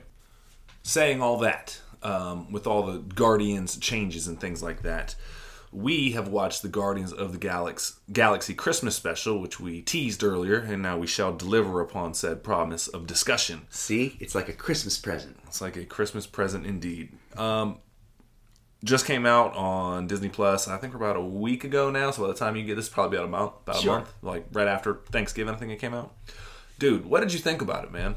I think personally, between the Werewolf by Night and the special they did, keep it coming, Marvel. Like, keep it coming. More of those, and not even necessarily for just holidays. Like, just just I'm fine with one shots. Just again, like how on the Marvel DVDs they would have the one-shot episodes that sort of tell the stories in between the stories of like, there's Agent Coulson on his way to go traveling to Thor's hammer when it crashed in the Arizona desert. There's Hail to the King. Which is the Trevor Slattery. Trevor Slattery. I couldn't think of his name. Trevor Slattery. Ben Kingsley's character in prison, and he says somebody wants to meet you, and he finds out ultimately that there is a real Mandarin, right? And he's mad at him for impersonating him and stuff like that. Right. Yeah. So just more of those. It just tangential stories, not having to include anything that's going on in the main Marvel universe or anything that has to do with focusing on the movies. It doesn't need to be revelatory in terms of you have to have seen this in order to understand that. Just a little side story, just for your own enjoyment. I love it. It's great. Those are some of the best comic books too. It's like a well-written one-shot, man. Yeah. It's like you'll go to the comic book store and it's just like limited 1 of 1, and they'll just like what is this? This is starting a new like limited series. Like, no, it's just a one-shot. Yeah. Get some really good books in there, man. I mean, or even like certain miniseries, like Kingdom Come is a great DC miniseries that I want to say ran for like 8 issues, 9 issues, whatever something like it is. Yeah. But you don't have to have seen. You don't have to have read any other DC comic book beforehand to understand what's going on. Like, well, DC does Elseworlds, which is like their multiverse. They do Elseworld shit better than anybody. Where it's just like single, hey, just here's the universe, go. And it's like, oh shit, these are really good. Yeah. Batman Noel was a great one. Great holiday read, by the way. That's another good one. Yeah. But yeah, no, I'm all about these one shots that Marvel's doing, man. Like I really enjoyed Werewolf by Night. I really like this holiday special too, man. It's corny as hell. It is. It's corny as hell. It is definitely more family friendly affair in terms of it's a lot more goofy, cartoonish action. Like I don't think there's really any violence in it. I mean, I think at the worst, Drax flips over a cop car. But even then, you have the funny scene of Mantis, coming to check on him and be like, "We apologize for ruining your holidays." And then she hands him the big giant candy cane, like, "You can have this." The little man. Yeah, I wanted to keep it, but you deserve it. Yeah. I loved it, man. It's a lot of Christmas spirit. The premise is ultimately, the special opens with the story of how Yondu ruined Christmas for Peter Quill and Kraglin. Yeah.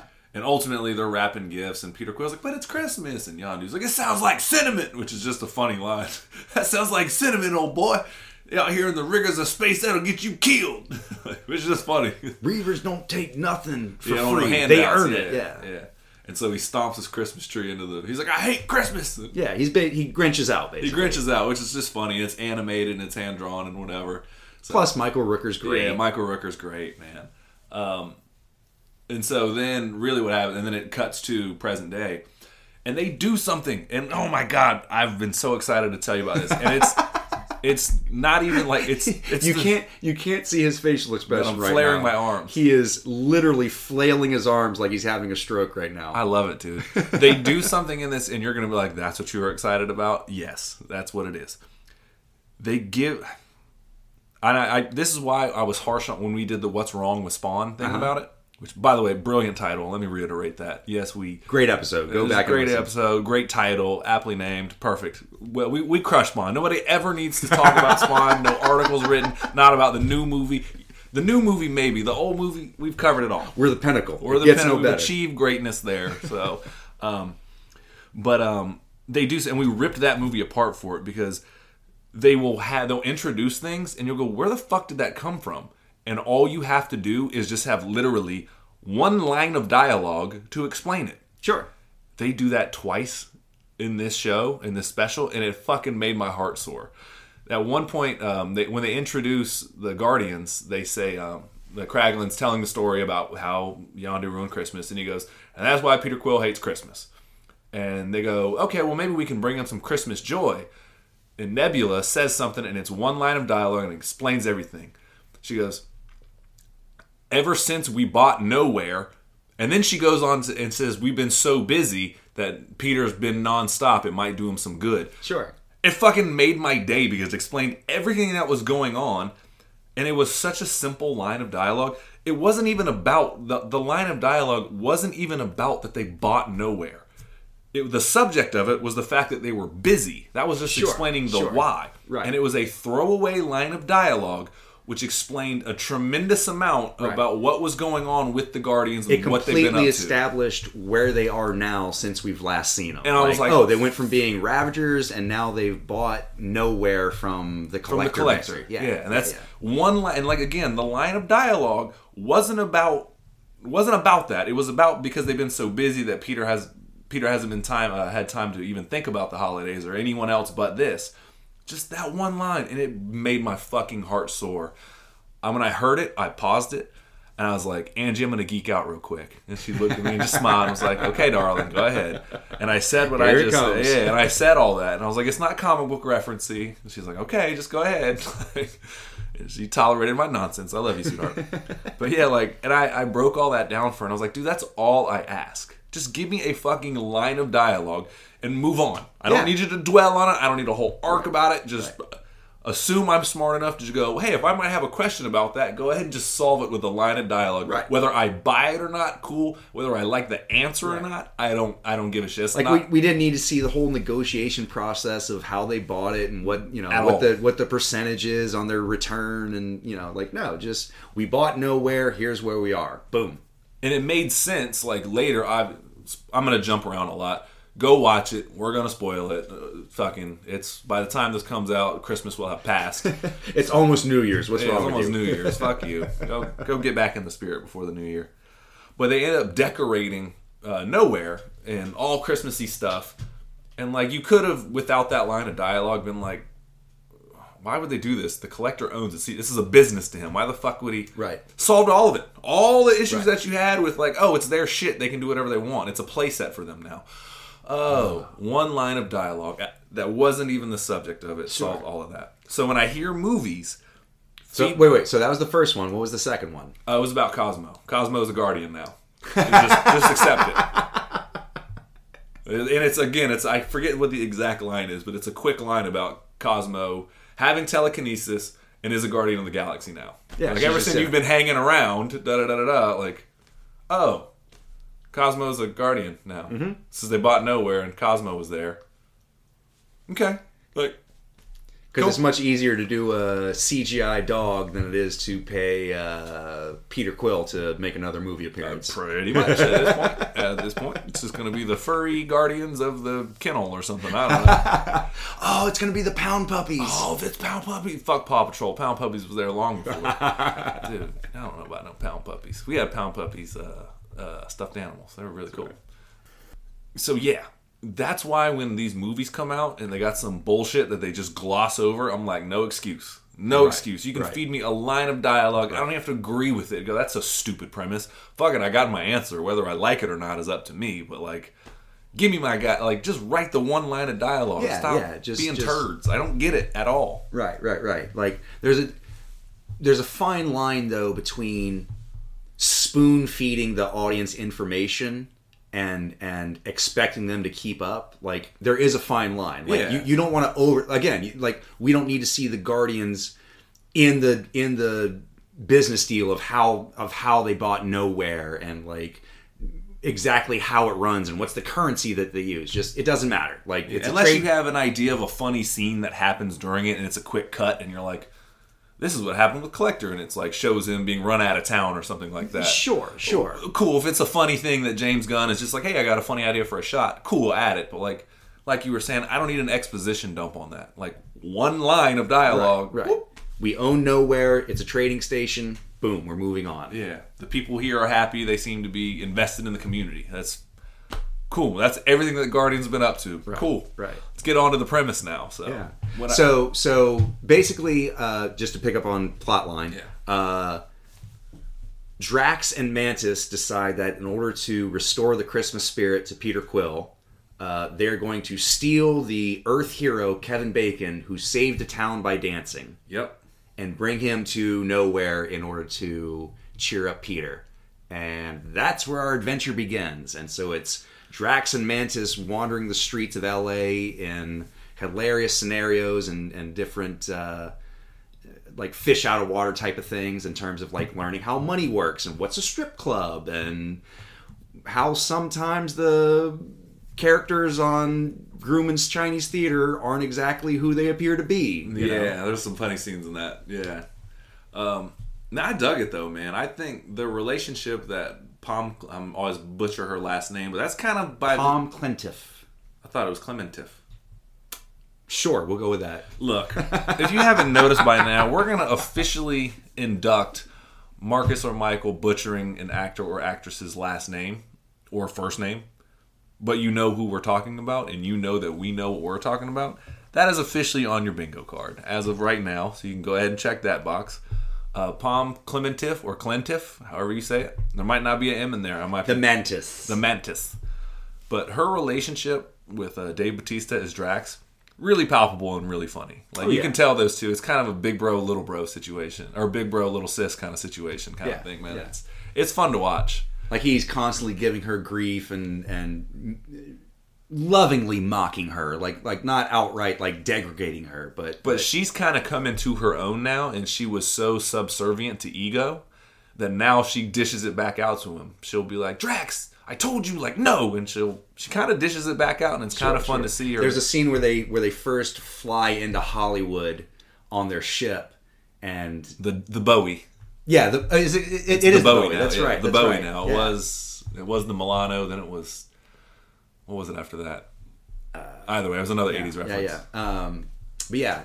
You're right. And so they're flying into Hollywood, and there's this whole montage of the citizens of Los Angeles looking up and being in awe and oh my god, and people taking pictures and snapping, and they fly over the whole like Japanese tourist group, and they're and Mantis is like, Drax, did you turn on the cloaking device? Of course I turned on the cloaking device. Why would I forget that?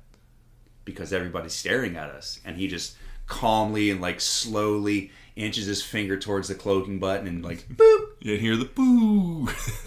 And she's like, I saw you do that. He's like, no, you didn't. No, you didn't. yeah. It's really cute, actually.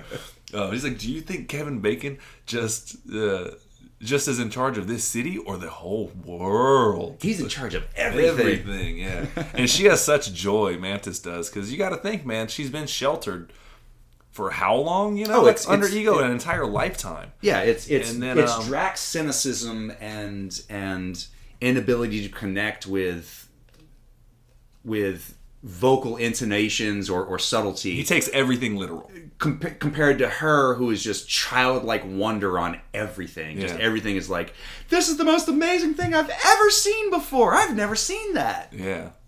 And Drax's own somewhat stupidity and his own, like I said, he takes everything in the literal sense. She's like, you could throw me over the gate, and to break into Kevin. And before there's even a discussion, just, yep, it just tosses her. It's a really funny thing. She's like, when I was ready. He was like, well, how would I know that? Toss me over the gate. Don't toss me over the gate. What do you want?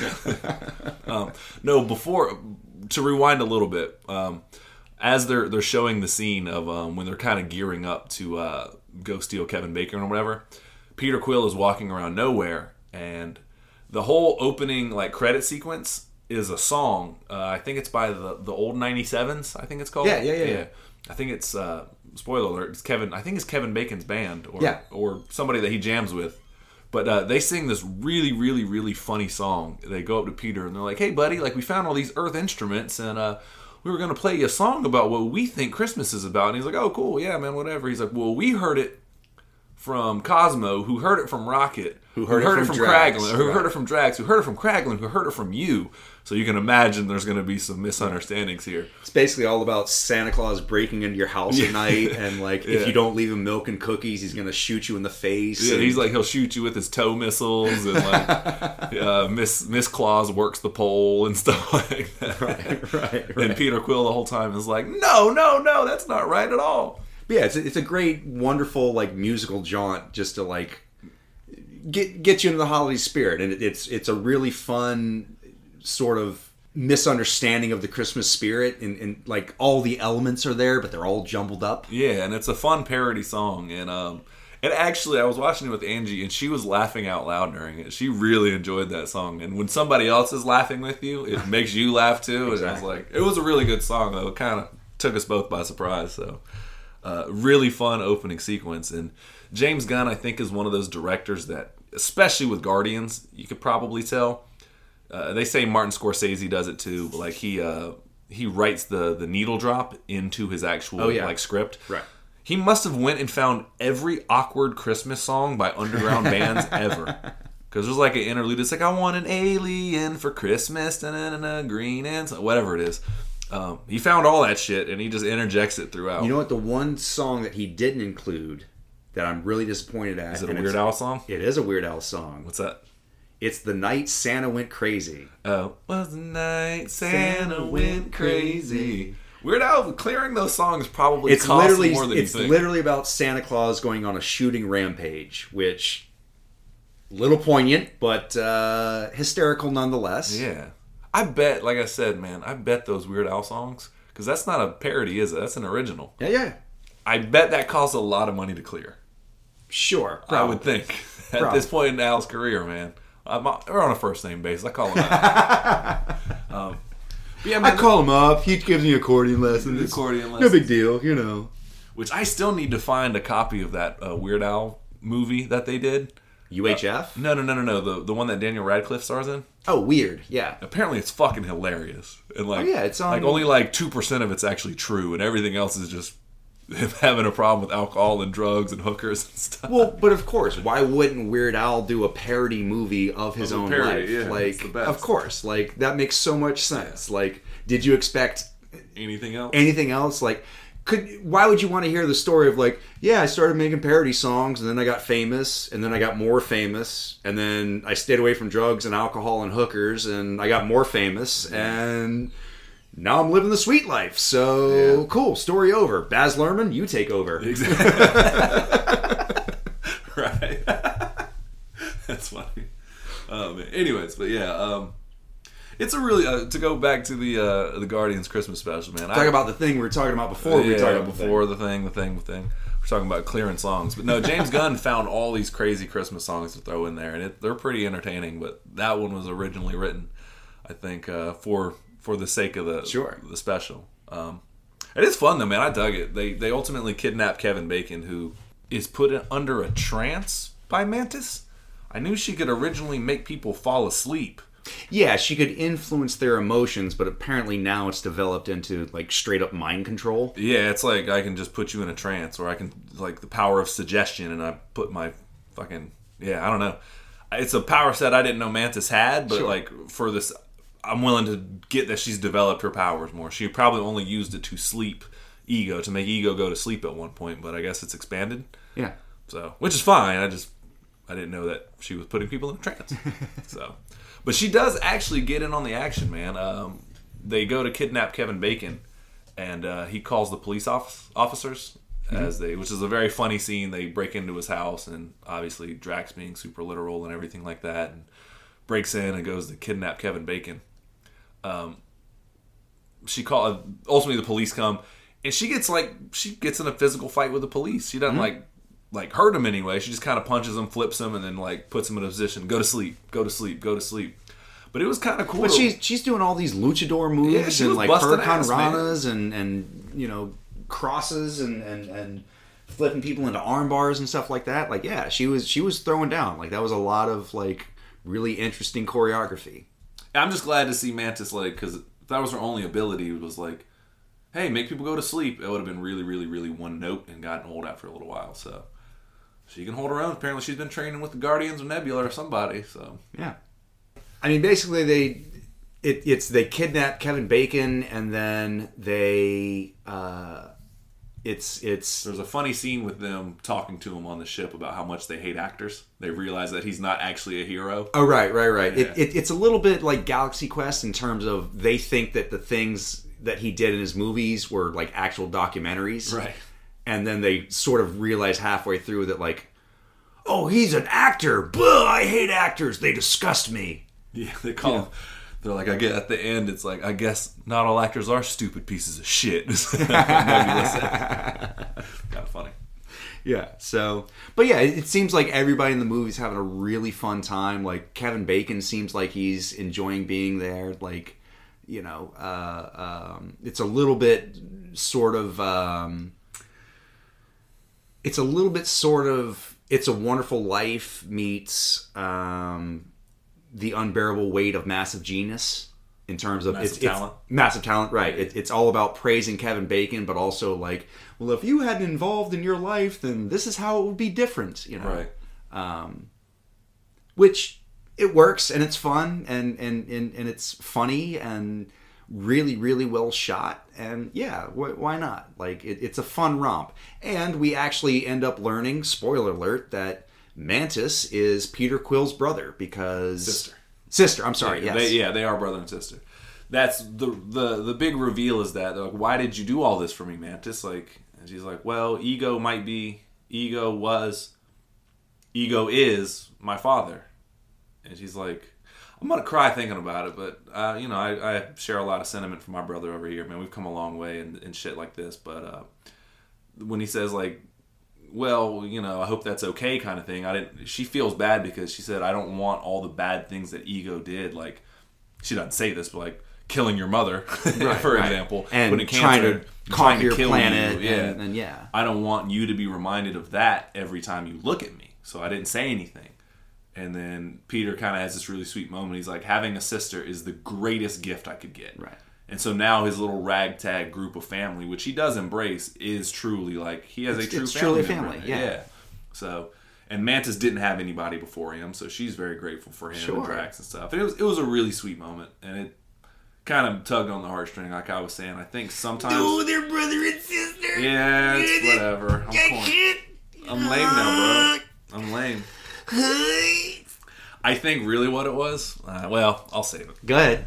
No, because it's kind of depressing. Okay. I'll just say this. I have 2 kids, and they're not too familiar with each other for circumstance. Various reasons. Yeah, for whatever it is. And I just was like, oh, man, like, what a fucking cool moment that would be, you know? So, inserting my own bullshit into a very, like... But that's what works about movies. I was gonna say and it was like under the veil of Christmas, and they slid that in, and they're like, "Oh, it's a fun holiday romp," and I was like, "You motherfucker!" Of course, that's what makes movies and shows like this endearing to us. Is we find something in them where you relate to it, and it's you find a little piece of yourself in it, and that's the whole point. Like. You can go watch the Fast and the Furious, and it's all about, you know, car chases and explosions and cool tricks and this, that, the other, which is fine to see. But if there's not a moment in there that you can't relate to somebody or feel like, oh, I feel like just like Dominic Toretto, or I feel just like Paul Walker, or whatever. Like there's got to be some moment of I see me in that. Yeah. And that's what makes movies endearing to us. So, anyway, on that note, no, it's and like I said, to anybody else that might have been like, well, of course, or oh, that's corny or whatever. But like everything means, like you said, it's different to everybody. And so, like in that moment, it really kind of like, it got to me, man. And it was like, Angie was also joking earlier. I was like, man, Kevin Bacon seems like he's having a really good time. And at the end, I don't know if you know this, Angie she follows like Kevin Bacon on Instagram, and one of the things he does is he plays music with his daughter now, and so apparently he has a band and everything like that. And I was wondering, man, he's so game for this, to make fun of himself and all this, and maybe he's just cool. Like we were joking about how he's one of the few people in Hollywood that's been doing it for so long, that's walked away relatively unscathed and still well liked, and not as a joke of himself. Yeah. Like sometimes you become this old hacky actor. You're like, dude, nobody gives a fuck about you anymore. When he shows up and stuff, you're still like, hey, fucking, they got Kevin Bacon to play Sebastian Shaw. Like, fucking hell yeah, they did. Like, that's awesome. Like, you know, he's not a joke of himself. Well, I think there's something to be said for like inherently, if you're in the Hollywood industry for so long that like. You can't help but become a parody of yourself. Like, I mean, it happened to Clint Eastwood. It happened to John Wayne. It happened to Kevin Bacon. It happened to Nicolas Cage. It happened to, like... If you're in the industry for more than 20 years, like, inherently, they start casting a you type. Like, well, we're looking for a Nicolas Cage type. Or we're looking for an Owen Wilson type. Right. Or we're looking for a Leah Remini type. Or whatever, you know. Like... So inherently, you have to become a parody of yourself, and you have to accept that, like, all right, I'm sort of in the lexicon of the Hollywood, you know, Writers Guild, you know. But like, also, I am still that dude. But also, I'm still that guy, and that's fine. Don't get it twisted. I got classics under my belt, like unadulterated, like classics. So, Tremors. We got to get Matthew on here to talk about Tremors. I love that movie. But no, what we were talking about, you know, I didn't know all the stuff about the music, and he plays it with his daughter, and they do cover songs and stuff. And I was saying, like, man, he's so game to do all this. Like, good on him. And then at the very end, he was going to go home to whatever, go back to Earth or whatever. And then they let him play music. Obviously a Christmas song that he wrote. And I was like, oh, no wonder he was so down to do this. Like, he gets to showcase a different skill set he doesn't usually get to do in movies. And so he got to go up there and play guitar. And... Kev, they want you for the Guardians of the Galaxy. But here's the deal. You get to play your own Christmas song. Get to sing about Yuletides, right? Sure, we'll give you a solid 3 to 4 minutes. She's like, count me in. No, I also remember the other line of dialogue that they wrote with a single line that explained everything. They're out in nowhere, and they go into the ship, the Bowie or whatever, and Kevin Bacon's phone rings. And like at that moment, Angie and I looked at each other like, his fucking phone rings in space? Like, what spectacular service. And immediately... Kevin Bacon he's like, how do you get reception out here? And Kraglin goes, just a couple antennas up front. You can get any phone call within about Like 800 or 900 light years or something Right, like that. right. 8 or 9 million, whatever it was, light years. And I was like, fucking, they did it again. Exactly. A simple fucking line of dialogue. Like, and all it was just like, oh, our technology can do that. Don't worry about it. yeah, don't worry about it. Like, just Like, trust cool, that's it. It's We're very good. Rick and Morty of the sense of like, yes, I'm Rick, I can do that. Like, it's not the question Sure. of how I build the machine. I can explain it to your stupid fucking Right. ass. All you need to know is wouldn't that get it anyways. works. Yeah. It's You just like- need to know that it works. That's fine. Yeah, so they did that on a couple occasions, and I was like, dude, y'all got no excuse for like. And again, like he needed his phone to ring, so it was the climax of the film. Like, you coming home for Christmas? And he understands. Well, the spirit of Kira, it. I might need to be a little bit late. Be a little She's bit like, late. okay, baby, I understand. And then he goes and plays the Christmas jingle, and everybody celebrates. They give gifts to one another, which is really cute. And Oh, Rocket gets Bucky's arm. that was the funny part. That was the great part. Like, something from Endgame playing off in a one-off. Infinity War, but yeah. Sure, whatever. Same thing. Yeah. Part 2. Yeah, pretty much. Yeah, it's funny in that line, in that movie. He's like, he's like, how much for the arm? He's like, not for sale. He's like, oh, I'm getting that arm. I'm getting that arm. They asked James Gunn about like, well, how did Nebula get it? And Doesn't matter. he's just like, I don't know. She went down there and kicked ass and took the arm. I'm like, Who cares? he's like, I could see Nebula doing that. That's not the Who realm. cares? That's not the point. The point Nebula's is that like, she got it. would go down there and be like, I'm taking your arm. And just start kicking the shit out of Bucky. And it's like, all right, dude, all right, take it. Fucking Jesus. I got friends in Wakanda. They're going to make me another Maybe one. Don't another worry about one, it. yeah. White Wolf got to have an arm, dude. So, yeah, I don't know. I thought it was adorable, though, man. All the little gifts they gave each other. And, yeah. The Groot is apparently, he's like swole teenage Groot now. Oh, Yeah, he so was like Sawyer Groot. Yeah, he is, I guess. Yeah, or whomever. Yeah, he was yoked, though. You even lift, bro? What's going on? lift, bro? What's going on, bro? Just trying to get my swole on. Trying to get my gains. Yeah. It's a protein day, bro. Yeah, seriously. There was Love you, Sawyer. You're okay. So you're cool. But no, but you Groot is yoked in it though, man. It's kind of funny. It's fun to watch his progression. Vin Diesel still doing the Groot voice, easiest job in all of Hollywood. Why not? Well, aside from Fast and Furious, where all you have to do is show up and be Vin Diesel. Talk about family. It's about family. I don't know cars. I don't know politics. I know family. Yeah, God bless those movies. No, I dug it though, man. I hope they do more of these holiday specials or just one-offs or whatever. Allegedly, I think they're going to do is they're kind of introducing these slowly. I think we're either going to get a Nova one-shot, is the rumor, or what they're going to do is they're going to build the Young Avengers through it, and they're going to give each of them a one-shot to explain, like... It's like Kate Bishop, Nova... And Hawkeye's... The rumor is that Hawkeye's going to be the leader of the de facto, like... Oh, like the Batman Beyond kind of Bruce Wayne mentor okay, like of the Young the Avengers. Charles Xavier of the Young Avengers. Young Avengers. If that's the case, fucking sign me up. Hell yeah! And he only has to come in every once in a while to be the framing device of, hey guys, Just be like, you gotta go here's see the mission. You gotta go see the principal. Like, shit. Yeah, or he sets up the mission and then is like, all right, that's episode 1, and then they go do the mission for X, Y, and Z, and then You're not ready for the mission. They go off and do the mission. Then like episode 8, he shows up and it was like, you guys did all right, but you still disobeyed me, so. Yeah. -6 points to Gryffindor. Nah, he would say, you rookie hotshots coming straight out of the academy with a shoot first and ask questions later. Got the mayor up my ass and blah, blah, blah. I need your badge and your badge and your guns. But before you turn it in, I want you to know you're a damn fine cop. Damn fine cop. Please let him be that character. Just turn Hawkeye into that, please. Anywho's, man. Anyways. No, I definitely dug it, though, man. What do you rate it, Christmas Special? I'm going to give it 6 Christmas carols. I will give it, because Kevin Bacon sung about it, Yuletide apple pies. Oh, okay. He somehow made rhyme in that song. Okay. Cool. I mean, it works. It works. Hey, Yuletide apple pies. Hey, you know what? You're Kevin Bacon. You get a free pass on that one. Get a free pass, homie. Yeah, on that note,